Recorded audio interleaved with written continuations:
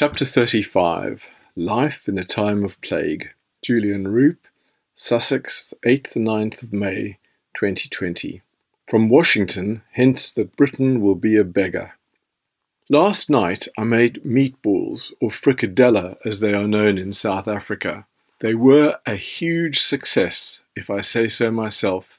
As someone who loves food and cooking, I must admit that not all my dishes work out. And as this was a new recipe for me, one of my own making, I was particularly pleased. I served it with rice and a salad and a hot tomato and chili sauce, which was the pièce de résistance. It made a good dish spectacular, and best of all, there was enough left over for lunch today. As we are having lunch, I hear Boris's one-time boss at the Telegraph, Max Hastings, now a military historian, speaking about VE Day. He says what a poignant tragedy it was for those soldiers who died in the last days of World War II, when victory was assured, and for their families waiting for them at home with bated breath, counting the hours till they got home. How unspeakably cruel their deaths must have been for them and for their families, falling just before the finish line. An image comes to mind of Wilfred Owen, the great World War I poet, who died in its last week. On 11th of November 1918, as news of the end of the war spread across the world, Owen's parents received notice that their son had been killed in action. The second lieutenant, who would become known as one of England's greatest war poets, had died while trying to lead his men across a canal at Ours 7 days earlier. He was one of the thousands of servicemen killed in the last months of the war, and their deaths, coming as they did, so close to the end of hostilities, seemed to have a particularly heartbreaking quality. His famous poem, Anthem for Doomed Youth, reads, "What passing bells for these who die as cattle?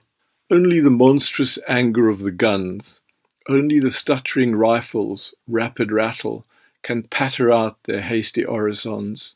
No mockeries now for them, no prayers, nor bells, nor any voice of mourning, save the choirs, the shrill, demented choirs of wailing shells, and bugles calling for them from sad shires. What candles may be held to speed them all? Not in the hands of boys, but in their eyes shall shine the holy glimmers of goodbyes. The pallor of girls' brows shall be their pall, their flowers the tenderness of patient minds, and each slow dusk a drawing down of blinds." There is a lesson in this for us. Having survived the peak of the pandemic, let's not die now, when mopping up operations are underway. Stay vigilant and stay safe.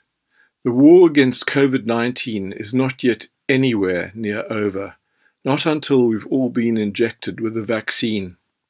This VE Day is warm. It feels like the first true day of summer. I get hot walking back from my daily pilgrimage to Culham, he who shall never be whipped again. The owner of the Bluebell Field, our kindly roof fixer and hedge cutter, Robert Taylor, has published a book of his poetry titled A Lorry Driver's World, which includes a poem called 65 Years On. 65 years on, the age a man can retire, bullets shot long ago, men under fire, nothing remembered, lessons not learnt, and now poppies growing in ground that was burnt. I look up but see no victory Spitfires overhead on this peaceful Bank Holiday Friday, but far better in every way, there is indeed joy overhead. Our breeding pair of swallows are knitting the air between the cottage and the stables, with swooping dives. Pearl and plain, their clicking sounds fill the air. I am full of lunchtime fricadella, and pretty damn good they were too. I can hear Jan and the kids in years past teasing me at supper time by echoing my claim. "Well, this is delicious, if I say so myself." Words I always use, they say, when I am approaching the genius of my own cooking.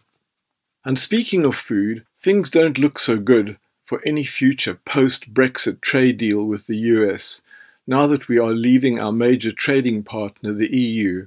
The Independent's political sketch writer Tom Peck reminds us that President Obama warned that if Britain voted for Brexit, it would go to the back of the queue for a trade deal with the US. Britain ignored that advice, and its role is now that of a tramp, says Peck, waiting hopefully at closing time by the bins out the back of America. Peck says rumours have emerged that US trade officials have been referring to the forthcoming trade deal as the United States Kingdom Agreement, US-UKA, for short, pronounced "you sucker." Such rumours may not be true, but the truth within is self-evident. So even after lockdown ends, there will be more mountains to climb for a newly impoverished Britain, begging at America's door.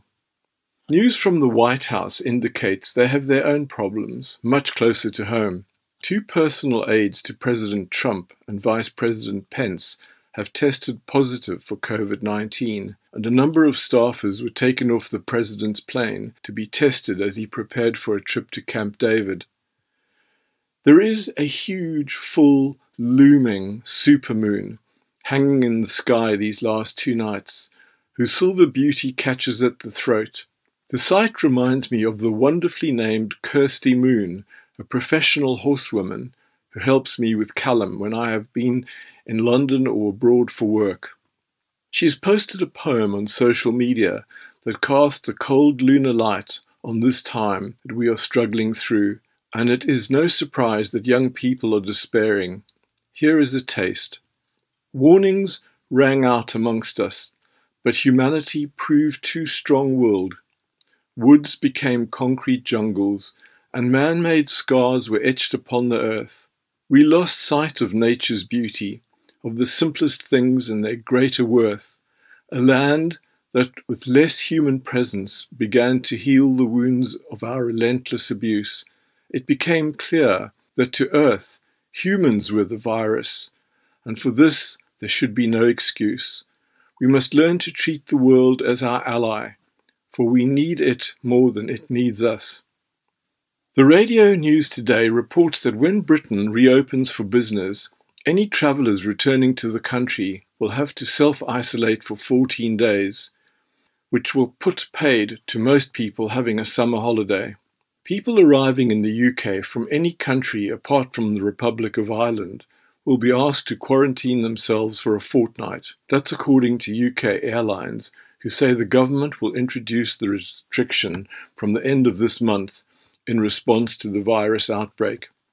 And the over 70s will be advised shortly to stay in lockdown until June. On Sunday, the government is expected to announce how lockdown rules will start to be eased, and there has been speculation that the over 70s might be treated differently to the rest of the population. There are about 9 million people over 70 in the UK, which is about 14% of the population. The Office of National Statistics figures up to April the 2nd show that 81.5% of the deaths in England and Wales, where the virus was mentioned on the death certificate, were for people aged over 70. Our love of gardens in Britain is one of our best characteristics. Now it seems that visiting gardens will also become something we do online.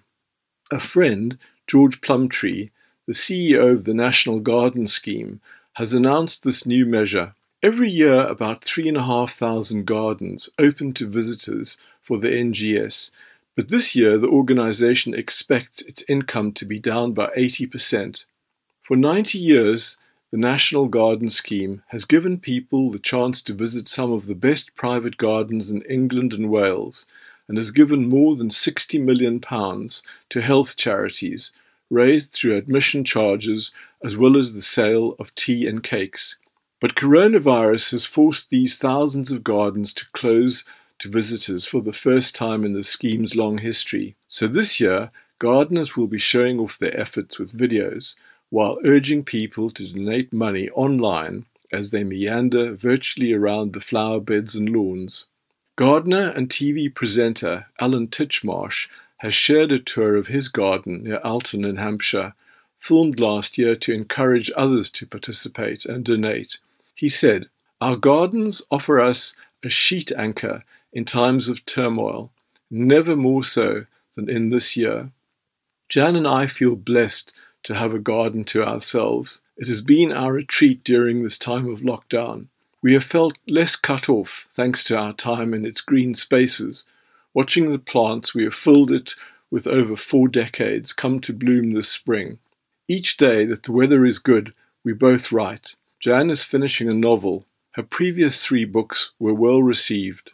Her most recent, The World Beneath, a young adult novel set in the apartheid era in South Africa, won a literary award in the US for its American edition and was endorsed by Amnesty International as contributing to a better understanding of human rights and the values that underpin them. This old cottage will soon have seen 8 books emerge from it over the years, as well as countless articles, journalism and features. It is a rural word factory. It took up some words I wrote in 2006 as Jan and I sat working in the garden. Cloud comets. Silver-tipped cloud comets cross the sky to and from Gatwick, lending added peace to the garden as I sit this perfect summer evening. A pregnant cat crosses the lawn in search of sanctuary. Crows argue, and sheep bleat their dusk note. Swallows harvest the near air as I contemplate my life. Above, the cargoes of hope and despair trail plumes of sex and death and laughter, like my own life, my own trail. And beside me, my love, you sit, still there, after all these years, a bright star in parallel orbit, trailing cares and kids and joys.